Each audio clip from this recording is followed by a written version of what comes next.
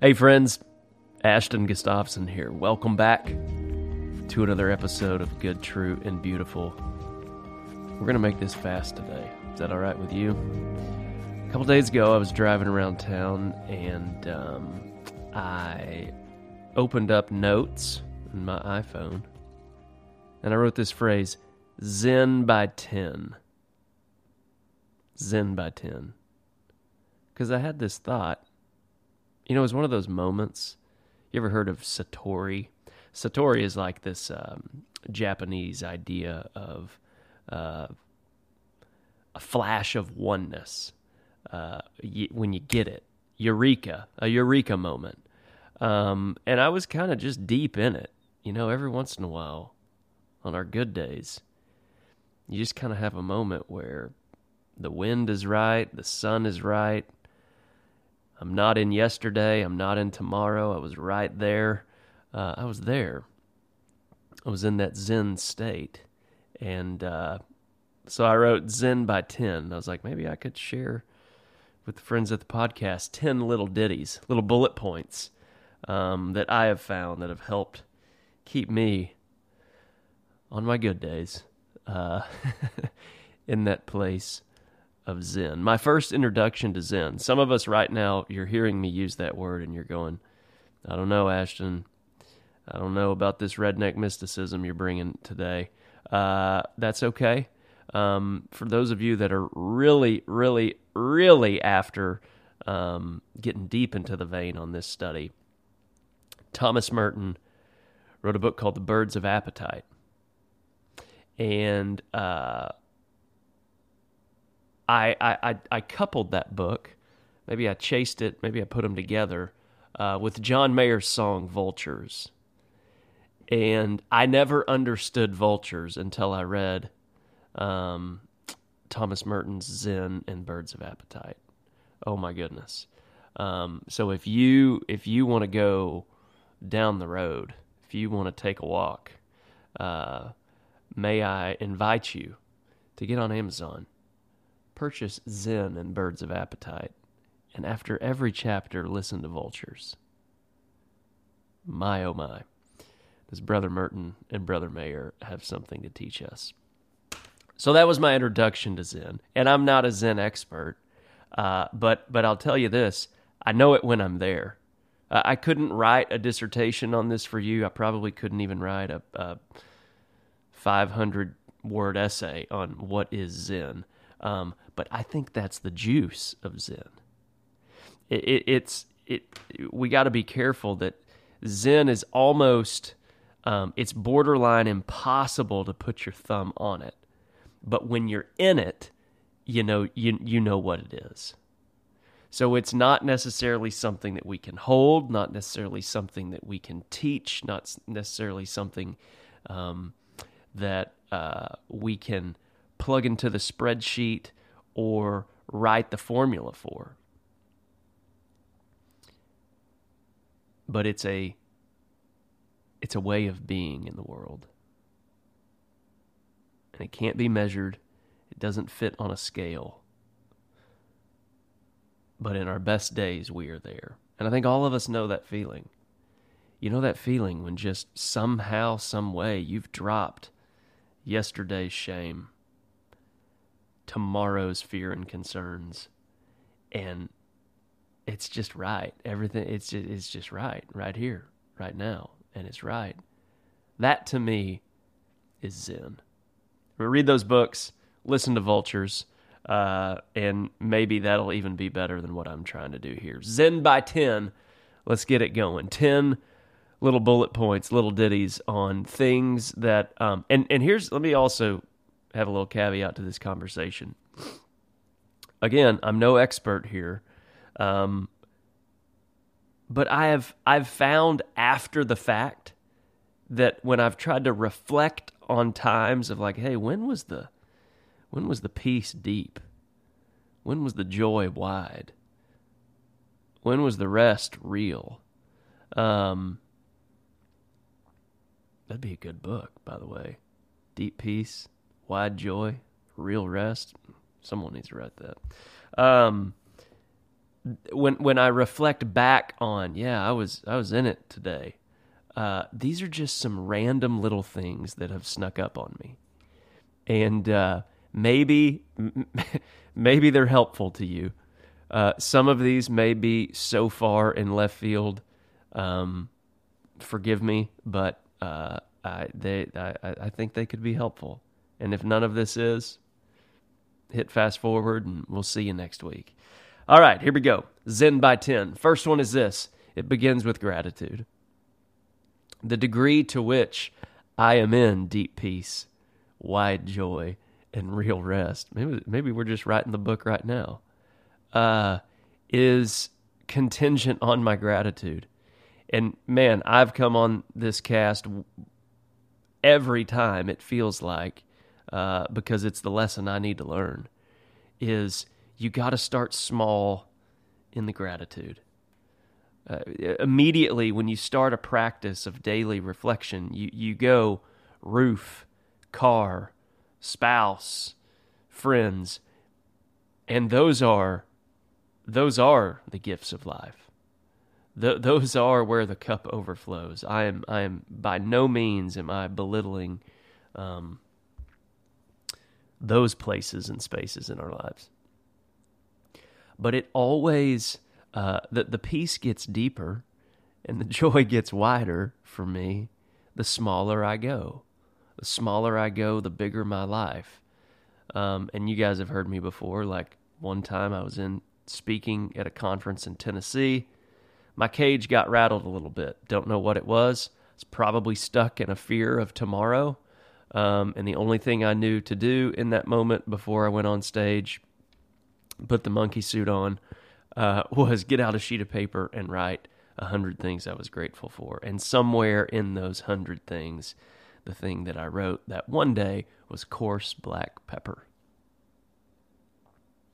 And the writing of that, it wasn't the coarse black pepper.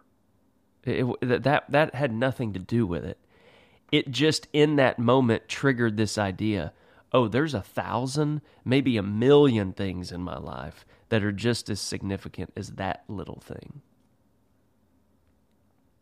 The word that an individual spoke to me in a hotel lobby in 2007, was the first time I ever spoke in front of a crowd. I remember what he told me. I'll never forget it. Phone call from a dear, dear friend of mine, a mentor. He's now 80 years old. The little thing he said in a voicemail, never forgot it. My 6th grade teacher, Mrs. Collins, the little space she gave me after class to do some stuff and entertain a little bit, that wasn't it. It was actually the words that she gave me after the fact. All of these random things. The first oyster I ever had. I just learned about oysters. How am I late to the ball on this deal? But I remember where I was when that happened. That unlocked a whole new realm of things that go on in the ocean, what goes on in the oyster. You see what I'm saying here? The smaller we can go into the places of our lives of gratitude, I promise you, the bigger stuff, it begins to melt, or our angst about it does. At least for me, at least for this case study that I'm living. So that's number 1 in the Zen by 10, is find a way every single day to arrive in a grateful state. And I'll be honest, a lot of times I don't roll out of bed there, but you got to go somewhere, find 20 minutes, stare at a candle, meditate a little bit, pray a little bit, read a little, do whatever you, go on a walk, do whatever you need to do. Write down 10 things, write down one thing. Maybe you just write one thing every single day that you're grateful for, and from there, it powers the trajectory of your days. Next is this. Cook a meal. Cook something. If someone asked me today, what are you most interested in? What are you most curious about? It begins and ends with preparing food. cooking. And it's the music that I've found there. So 25 years ago, I was the most interesting thing to me was music, and it's probably in second place today behind food and cooking.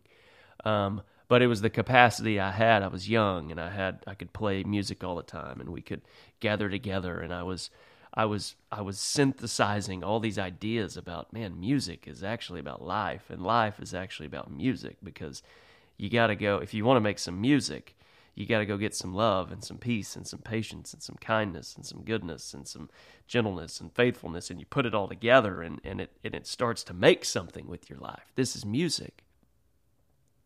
With business, you got to make music, and you connect, and you build relationships, and drip by drip you earn trust, and gradually you show up in people's stories, and eventually you find yourself in the path of their business. But it doesn't happen day one. It's this thing that comes together, and I get all that when I'm cooking again. Like, you make soup, and it's a little bit of this, and it's a little bit of that. You make these, I made butter chicken a few weeks ago. What on earth? First off, I've had it like once or twice in my entire life. Beautiful Indian dish. Blew my mind that cashews are in the middle of it. Never would have thought there's cashews, but there are. They may even be the little. It's like butter chicken, but I'm telling you, the cashews are coming through there. And ginger, lots of butter. That was a tangent, pardon me. But all that to say, when I cook, there's this exhale. Like, it's at the end of the day, you're just, and I reflect on, like, who grew this chicken? Who grew that lime and put it in the bag, and somehow it made it into this drink? Like, who did that? Thank you for that. I feel an earthly connection to everyone when I cook. There it is. Thinking, how do you get to Zen by cooking? That's how. Like, we are one. The random spices that show up, where did those come from? Who did that? The guy that roasted this coffee. Wait a minute, where did the coffee beans start? And then how did it move across the ocean? Then it got to this guy's place in the woods where he does what he does, and then he sends it to me. Man, I'm thankful for people. The Zen state, you get there through cooking. And YouTube, my goodness. Anything you thought you couldn't cook, you can at YouTube. That may be a podcast one day. We'll talk about that another time. Here's another one. Now, I don't realize this in real time, but I realized this one after the fact. If I found myself singing, whistling, or humming during the day, I'm pretty much in a neutral state, and Zen is available. And when I say neutral, basically I'm meaning everything isn't a problem. You know, a lot of those days, sometimes it feels like they're 50% of my days, where it's like, it's problem, fighting fires. That didn't go as planned. That's not meeting my expectations. They frustrate me. That's unfortunate. I'm annoyed. If I'm singing, whistling, or humming, I'm not thinking those thoughts. I don't know why, but fire away on that one. If you're not a singer, that's all right. Just whistle. Just whistle. Whistle while you work. Hum a little bit. When you're walking from the car, from your office to the car, from your car to the office, hum a little ditty. Something tells me that we're just a little more available to what reality is trying to do for and with us when we're singing, whistling, or humming. Check. How many have we done here? 1, 2, 3. Here we go. 4. Number 4, when you see something, say something. I think we all see beautiful things throughout the day, all the time. And I even think, giving ourselves the benefit of the doubt, we actually consciously take note of them. Humans notice beauty. But there's another step that we can take. And it's you know, whenever someone makes a basket in the NBA, but the ball came from someone else, and they point, and we call that an assist.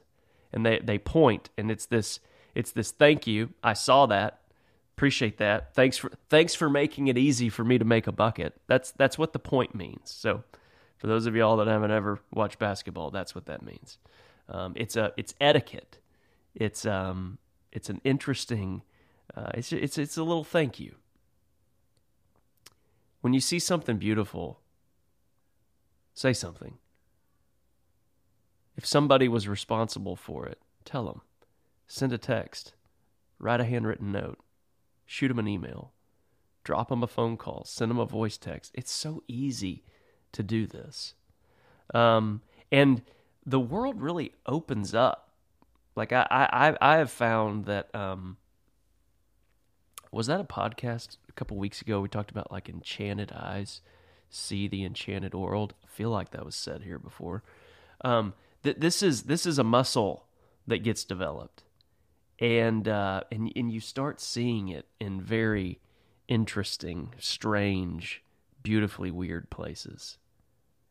But I can't recommend enough, when you see something, say something. And here's the two-way gift on that deal. When somebody receives that message from you, so maybe it's this. Hey, I noticed how you communicated with that individual, and it was a little dicey there, but I learned something from you. Thank you for showing me that. Thank you for showing me the way. Thank you for showing me possibility in the midst of that challenging thing. When you speak that to somebody, you unlock a little zen in their life. Because a lot of times they're like, huh? Me? What? What was that? I don't even know what that was.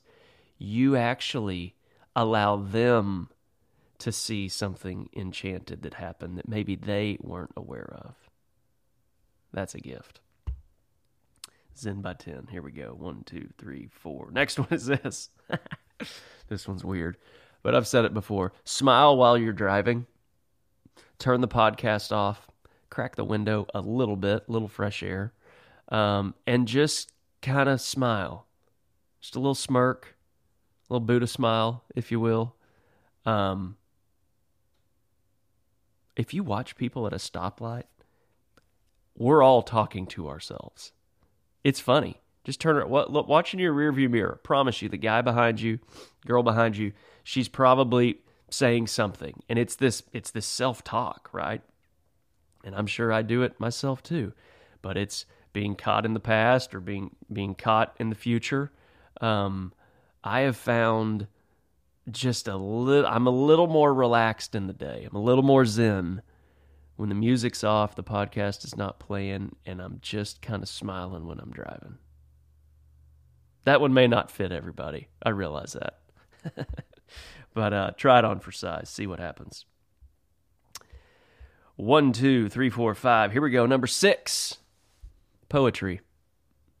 If you've never read poetry, and immediately you kind of go to this eye roll of Shakespearean, like, hey, that's not for me. I don't do all that stuff. Okay, that's all right. But I would say that you've got people like Mary Oliver. You got people like Jim Harrison. You got people like, who else could I say here? Chris Dombrowski. Yeah, Dombrowski belongs in there. I'm looking at my books right now. Mark Nepo. There you go. Who else? Yeah, those will do. I mean, you can start there. Poetry,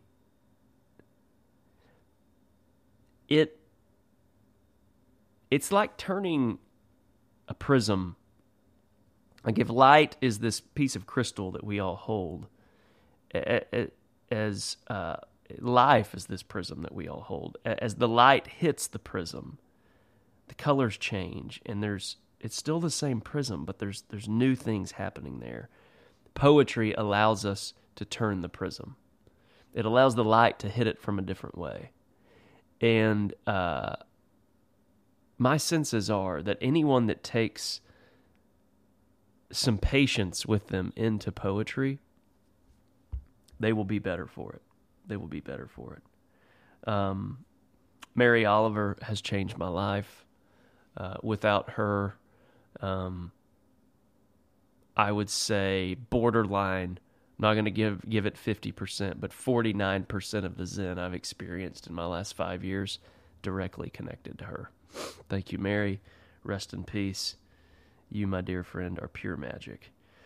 Number 7, just take a walk. Take a walk. Get out in nature. Walk around the block. Walk around your office. Just take a walk. I think I read a book once called What the Dog Saw, and it was all about this lady that took a walk with her dog for a while. That was a great book, by the way.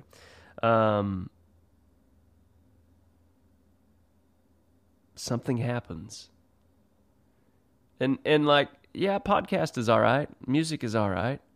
But there's something about just taking in, hearing the wind through the trees. Listening to the birds sing their song. The Cardinals are back, by the way. The Cardinals each morning, man, those dudes just on fire, ablaze, singing something I need to hear.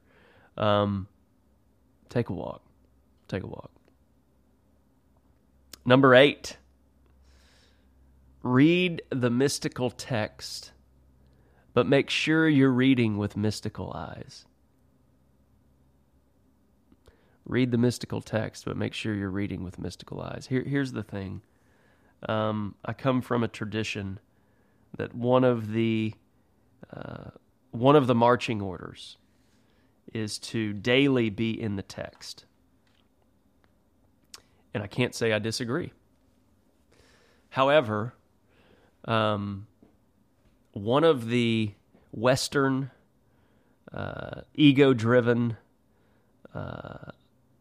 power-minded, controlling things that can happen from emerging from the text is it can become a weapon instead of a gift. It can cause some damage. It can be shared at times when, quite honestly, it just isn't, it's not the right thing that person needs to hear at the moment. Now, if you go into the text looking for ways to better control yourself and others, guess what you're going to find? Ways to better control yourself and others. But if you move into the text and you say, this right here is mysterious and mystical. This right here has layers. It's got a surface layer, but man, under the surface, I mean, if we take this thing to the right place, under the surface, this could really shift things. This could really change my doing and having, and it may actually, more than anything, affect my being. This changes how I show up in the world. This is actually inviting me to listen more than I should ever share and give my opinion on subject matter. This is speaking to the mystery. This is speaking directly to me. It may not necessarily be for those around me. You following me on that? Pardon for that ditty. But I think if we don't move, one of the greatest next steps that we all need to take in whatever your religious thread is, and guys, it's threads. We're talking threads here. The threads, we're all weaving a tapestry, and together we will make a blanket that can provide warmth and comfort for the world. But however you navigate your thread of that tapestry, however you do that, move into it with mystical eyes, because the mystical texts need mystical eyes. If we bring our spreadsheets, our spell check, our righteous ways, and our controlling manner, and we've got it all figured out, and all this is going to do is help me notch up how much I've got figured it out, we're sunk day one. But if we can move into those texts with mysteries, with mysterious eyes, I think interesting things will happen. And from there, Zen will overflow. Amen. Number 9 in the Zen by 10. When things get asymmetrical, try to find where the light is coming in, or try to find where the light is shining from. I'll say that one again. When things get asymmetrical, when the moment cracks, that's what I'm saying, guys. Pardon the Enneagram 4 language. When the moment cracks, when frustration sets in, when challenge arrives, when there's a little us versus them feeling moment in wherever that is, life, love, family, business, church, try to find where the light is coming in, or try to find where the light is shining from. Sometimes we're looking like, where's the light coming in here? I need some help. Sometimes the light is shining from within it. No instructions on that, but I promise you, Zen will overflow. You're gonna have a much more calm way of being. A peaceful posture, deep peace, wide joy. It'll be there. And then the last one, Zen by 10. You ready for this? Just do less. Just do less. I've found that one of my great boasts for sure in my 20s, I'm sure it went into the 30s as well, was my full calendar. I mean, that was like the first thing I shared. Is what I told everybody at the office. Listen to where I'm going today. At 8, I'm here. 9, I'm there. 10:15 there. 11:45 there. 1 there. 3, 4, 5, 6. It was a great boast. And listen, had to do it. Actually wouldn't trade it. Part of life. But I've actually found, and I'm speaking from the lens of business right now, but like, what is essential? Greg McCann's essentialism was so helpful in this, that everything doesn't matter equally. And a life of less but better may be your front door to Zen. So there's a few boxes that need to get checked today. The first one is you. Like, you got to get the box of you checked. And this isn't like a needy conversation, like, what do you need?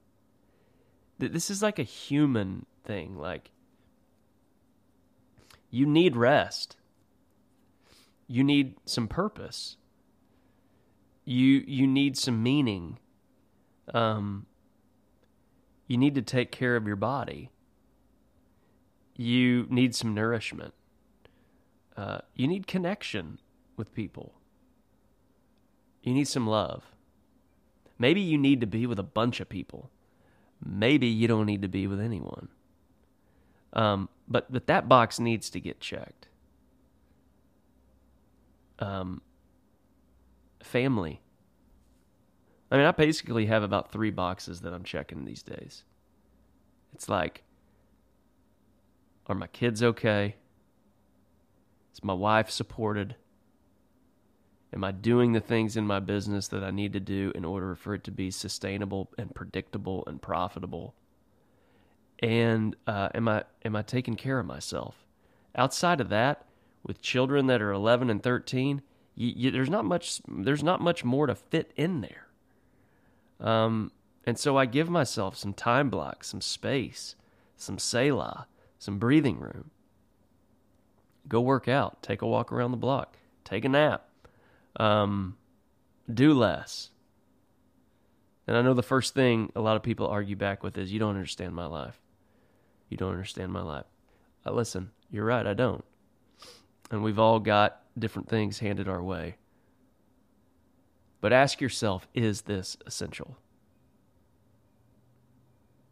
Or is it a story you're telling yourself? these thought conceptions that we have, they imprison us. They whisper lies. They convince us of illusion and make us feel like it's real. Reality, capital R. The real, capital R, is always for you. And love and deep peace and wide joy is always available. I hope you've enjoyed these 10, Zen by 10. 10 by Zen, Zen by 10, I don't know what it needs to be. Begins with a grateful state. Cook a meal. Sing, whistle, or hum. Say something when you see something. Smile when you drive. Read a poem. Take a walk. Get in nature. Embrace the mystical text with mystical eyes. When things get asymmetrical, find where the light is trying to come in, or find where the light is shining from within. And do less. If I had to put a bow on this, another author, super pivotal in my understanding of this, was Alan Watts. And he said, Zen does not confuse spirituality with thinking about God while one is peeling potatoes. Zen spirituality is just to peel the potatoes. Another Zen master said it this way: before enlightenment, we carry water and we chop wood. After enlightenment, we carry water and we chop wood. So don't think that this is something that radically changes all of the big blocks of form in your life. No, like the job's still there. The family's still there. Zen doesn't remove life.